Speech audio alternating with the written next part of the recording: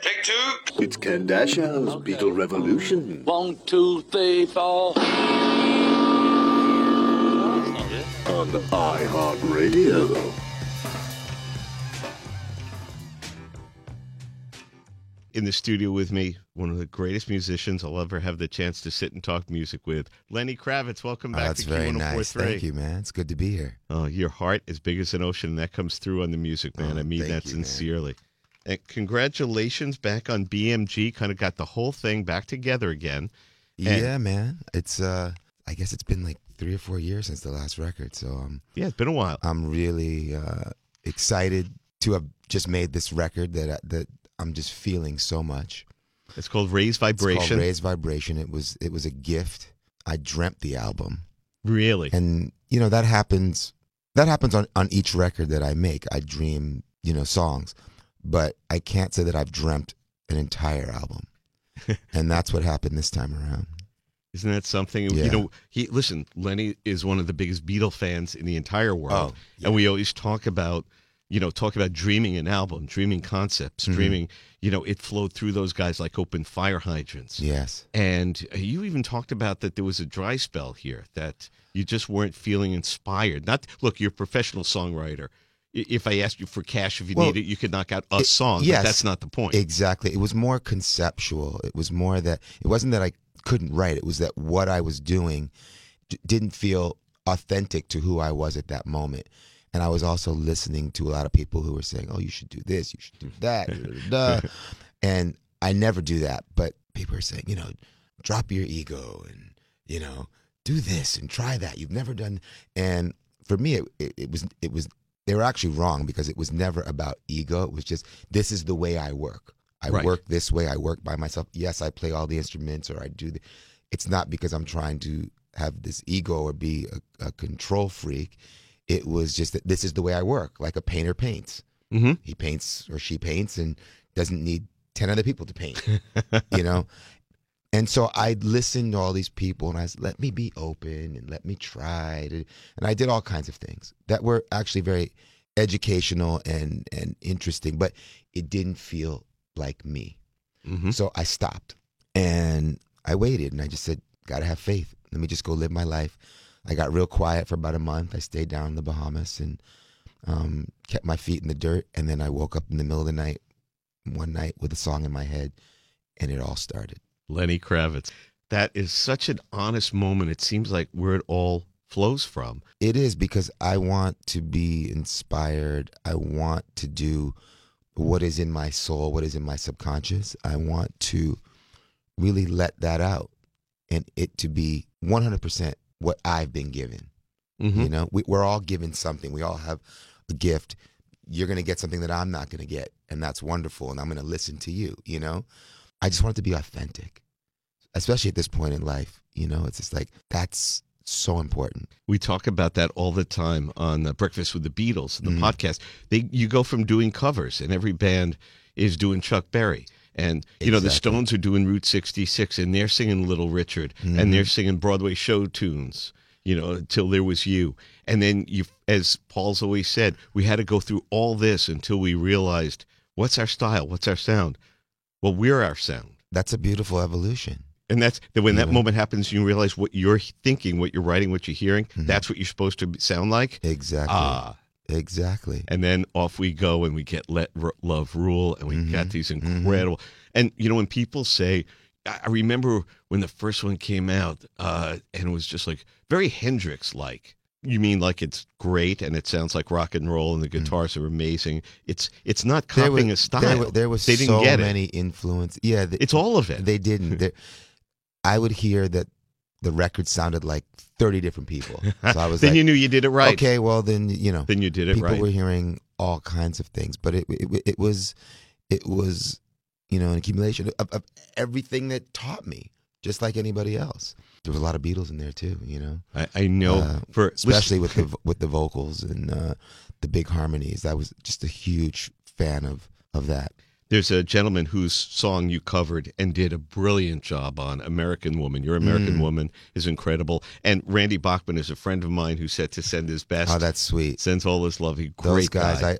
Burton and that was a great win-win for everybody. Absolutely. I was asked to do that for the Spy Who Shagged Me movie for For Austin Powers. and I was like, how am I going to redo this song? It's perfect. There's not Right. You can't do anything to this song. But I thought about it for an afternoon and just kind of went in and did it, and became this big hit, and I got a Grammy, and I had no idea. And then I get a call from the guys, and they were so pleased. So it was just wonderful, and it also got people to hear them again. Exactly. And apparently there was some new houses bought, and they went out on tour. So I was like, this is great. Everybody's wins. happy. Right. Yeah. I mean, it's what Randy sat exactly where you're sitting, and we've had the same conversation. We've been friends for years. And when he said, whenever anybody asks me, did you ever have your Western Canada, any formal music education? He said, yes, I bought Beatle records.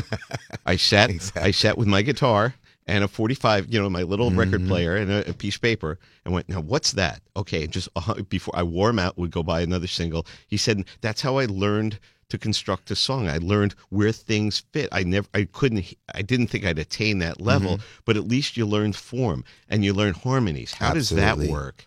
For me, records was education. Yes, I did have some training, and I had a classical career. When I was 11 through 15, I was in a boys' choir and sang with the Metropolitan Opera and all these symphonies, and I had that, which taught me a lot. But most of what I know is from records, and from so many different kinds of records, and that's how I learned about arranging and rhythm and playing. And that was the beauty of that time, where people actually played on records all the time. Right. And you could actually identify who was who. You listen to a record and you say, I can hear that snare drum. I can hear that that's so-and-so. Right. Or nobody sounded like Ringo, His pickups, who, his by, little who fills. by the way, on Let Love Rule, my inspiration for drumming was Ringo Starr and Stevie Wonder. And two drummers that people wouldn't. Well, Stevie, first of all, people don't think of Stevie Wonder as a drummer. Oh, but listen to those records where he's playing all those drums. Such a lyrical drummer, playing for the song, serving the song. And that's what's so great about Ringo, too. I hear lots of drummers, these uber drummers. Ringo can't play, Try it. I Dare to See You. Yep. I heard the news today. Oh, I dare you to play that as lyrically, as beautiful, as poetic. Ringo, when he goes around the toms, does it like nobody else. Because he's talking when he does that. Yeah. We did live breakfast with the Beatles a few times a year, and we're celebrating the Sgt. Pepper's album, and we're doing Lovely Rita. And Mark Rivera and Little Steven are my guys. We have a live band, and they said, Ken, play the drums on one. And I am an amateur. At the best, I'm an amateur. I wouldn't get on stage and even rehearse with you. I'm so bad. But I'm just good at to do one song. Just the fills on just Lovely Rita. Ba, ba. Yeah. Ba, ba, ba, ba, da, zoom. No. He's talking. It's a so spoken important. word. Absolutely. Absolutely. And you listen to Paul's bass and just how bubbly, and just the choice of notes, and you can hear his fingers, and that's what I miss today in music, hearing. And that's why I play the instruments, because I hand you the bass, you sound like you. Hand him the bass, it sounds like him. You hand me the bass, it sounds like me. Same bass, same amp, different hands, different person. And so I miss hearing all of that personality of people's hands playing instruments. Everything sounds so homogenized now. Everybody's using the same equipment, and everyone's just smashing it down with all these compressors, and everything just doesn't breathe anymore. But it's coming back. Is it? I think so. I trust your voice in this, because when everybody makes fun of me. Oh, you're old now. Like, no. I listen to top 40 music, and I truly cannot tell, because of the production values, one from the other. And if you're going to quantize and pitch correct every single note, where's the feel? The feel is in the mistakes, is in the lag, or the speed up, or the change. There's a joke that's going around. It's just my saddest favorite joke. What does the Pro Tools engineer say to the young ingenue singer? That sucked. Come on in, because it doesn't matter. That's good. Lenny and I and you, we all grew up on a band taking a shot of whiskey or a beer and going, right, let's try that again. Come on, man, kick ass on this one. Let's kick this thing. And you feel that energy from the very first notes of Let Love Rule, or Are You Gonna Go My Way? Anna, it's there. It's alive. Thank it's you. a living, breathing song. And- from the first time I heard you, I said, this guy gets it. Thank you. And who says that tempo has to always be steady? Yes, in certain kinds of music, yeah. But even in James Brown records, there's things that pull back. Yep. Pull back for a moment. The 2 and the 4 pulls back, or the crash on the 1 is laid back, so you feel that anticipation.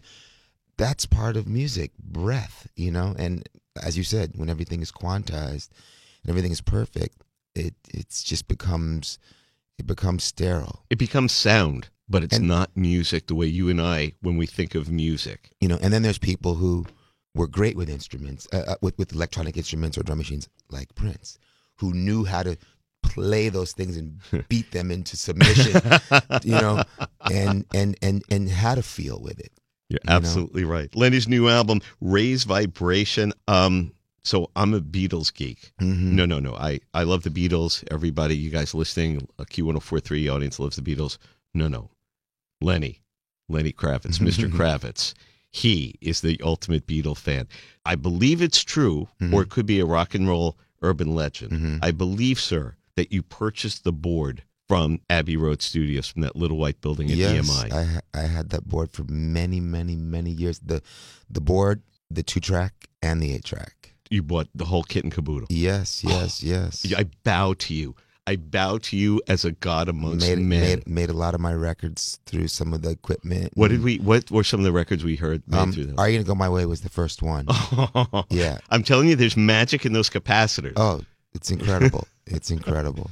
And you had audio engineers take it apart, right, and carefully reassemble it. Well, it was built like a tank. That old equipment, man.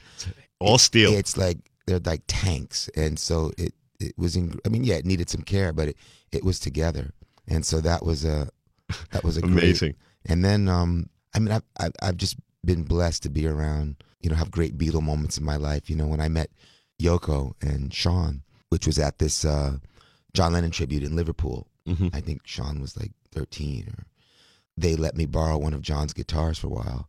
I had, when they're on the roof playing that last concert, and John's playing that. Is it a casino? It's stripped of the paint. It's just wood. Right. I had that guitar in my loft for like 2 months, playing it, and I got to play his Rickenbacker live on stage. Yoko let me use it on stage. Cool beyond cool. Yeah, it's just magical stuff that when you were 12, you say someone told you this was going to happen. I had that conversation with Steve Van Zandt a while back. The last time, Paul McCartney's last show, he brings up Bruce and little Steven to do I Saw Her Standing There for the encore.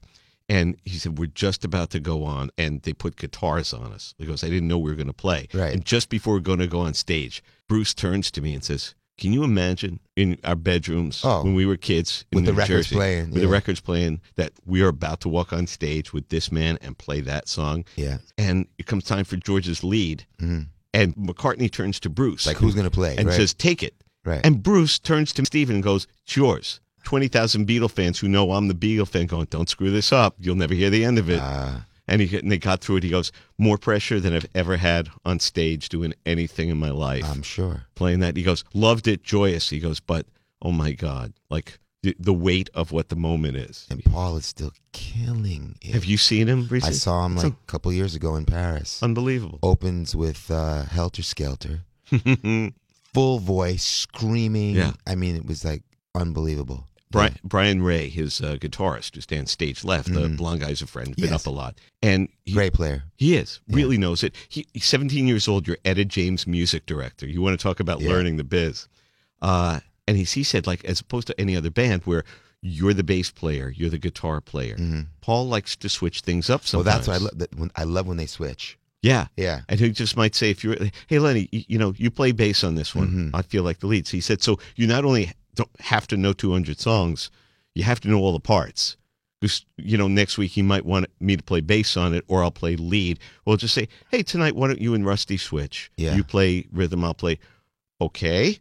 There's no such thing as I don't know it. You've got to be on your toes and listen to all this music. And you realize from solo, I said you play 3 hours. And between his solo career and Beatles, you can barely scratch the surface of what this incredible human being has come up with, and still is the lightest, happiest person.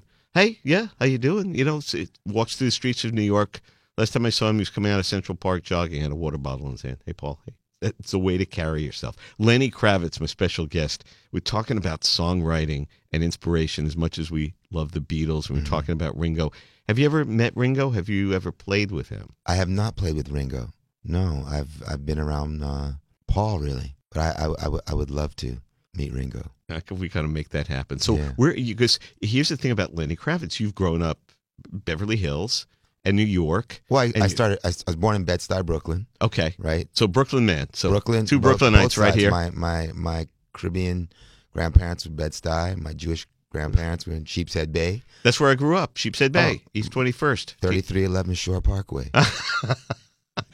You realize the whole world comes back to Brooklyn. All the Dude. cool kids. So and then was on the Upper East Side for growing up, and then my mom got a TV show in L.A., The Jeffersons, and then we moved when I was 11. We moved to L.A. We didn't live in Beverly Hills, but I got into school. They took me for my music, and then I started coming back and forth. Yeah, we did an interview years back. We were in Miami, if you remember, and there was a listener, who asked a question that I was able to repeat to you, and it was a beautiful answer, and I hope you don't mind me bringing it up and talking about it, because it cuts to the heart of things. Where she said, was a little girl, she said, were you always this cool? Were you always so cool? And you explained what life was like at Beverly Hills High. You said, I'm the slightly chubby black Jewish kid. And everybody went, got it. And you said to her, no, I'm just like everybody else trying to find out where you fit in. Life is it's an amazing journey, man. And, I'm just really happy that the way I grew up, the things I got to see and hear. I mean, growing up in New York City at that time in the 70s, man, in the early 70s, it was just vibrant. Just all the music. Music was everywhere. And my parents took me everywhere. So I got to go to concerts, and they didn't leave me at home. They wanted me to see. So I was seeing plays, and I was seeing symphonies, and I was going to the opera and the ballet, and going up to the Apollo to see James Brown, Madison Square Garden, my first concert, the Jackson 5. Wow. With the Commodores opening, And one of my best friends, who we're family, a kid named Adam Bernstein. His dad was the great Sid Bernstein, who brought the Beatles to America. Dear friend, Sid and I. Sid was like my godfather. In all the years we talked, I'm so sorry, Sid. I never knew that. Oh, Sid was wonderful. Oh my God, he was the most beautiful man, the most beautiful father. Oh. He would just have all the kids in his lap and just hugging and kissing on them, and up until I went to his funeral. Up until he passed, we were all very close, and always going up to Patsy's. That was his. Yes. That was his spot. Got to go to a lot of concerts with Sid as a kid too. Lenny. Oh, that's I good. have to tell you something. Your new album is wonderful. That is good. That is good. You sound just like him. You're just such a sweet man, and with this avuncular character that just hug you, and there was not a drop of weirdness about that. True love, parental. He was pure love. Yeah, and that's my dad, who I loved very much, and who we found our way at the end. But my dad was a very stern man, and so Sid was just like this relief. He was the loving dad. He just, oh God, I would sit there and watch him with the kids, and then he would include me and pull me up, and it was very important, every part of the Beatles story, it's the one missing piece of 8 days a week. It's wonderful. It's lovely done. But they don't come to America without our beautiful friend Sid making a phone call out of the clear blue. Absolutely. And going, Absolutely. That was kind of one of the major steps, was it not? Absolutely. Changed everything. When he said to me, I realized later the reason they gave me Carnegie Hall, I said, I have these four guys from Liverpool, right. And they assumed I meant a string quartet. I never told them it was a rock band, and they never asked. Right. So I got them, and Andrew knows my favorite story. He goes to leave a deposit, and Nat Posnick, he remembered the guy's name in the box office, says, Bernstein, how many nights you booked these kids for? I got 2 shows. Right. Can I tell you something? You should have booked him for 2 months. Right. I have the phone off the hook. And he just thought, well, how many people could I tell? He goes, you could sell 50,000 tickets. And just thought, well, where could you put 50,000 people? Oh, the Yankees, they probably wouldn't talk to me. Right. There's a new stadium in Queens. Yeah. Hello. Shay. My name is Sid. Could I rent out the stadium? No, it's not a joke. And look, and there we are. Stadium Rock is born because our friend. What a ballsy move, huh? Yeah, English In people didn't get it. What was that, 64? 64. I mean, Shay? Yeah, it was never done. Wasn't done. And it's so funny because he was saying you couldn't really hear anything except girls screaming. Right. How big was the PA then? They built them special amps. They built them 50-watt amps. So that should take care of everything. There's 50,000 kids screaming. And the only PA was the PA announcer, ladies and gentlemen.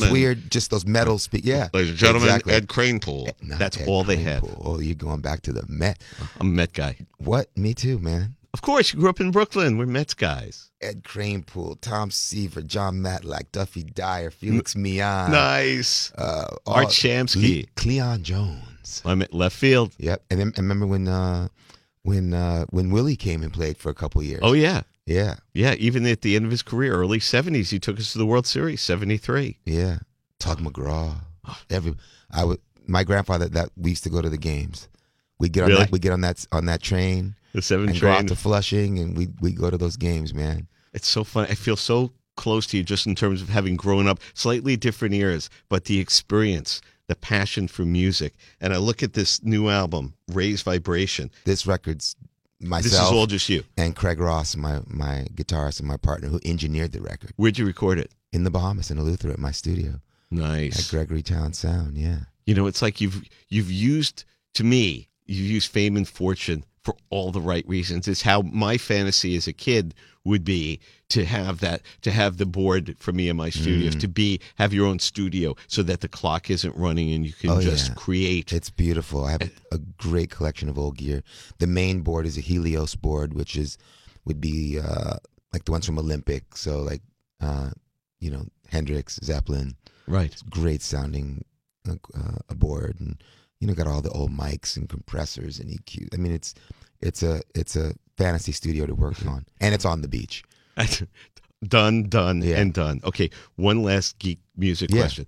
It's one last gig. You got to just grab one guitar to go out on stage with.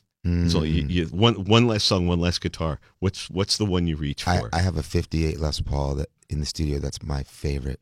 It's a beat old gold top, and it's my favorite. It's been on all the records since I've gotten it. Really? Yeah. Makes an appearance on everything. Every record it's on. It's the best sounding guitar I've got. Yeah.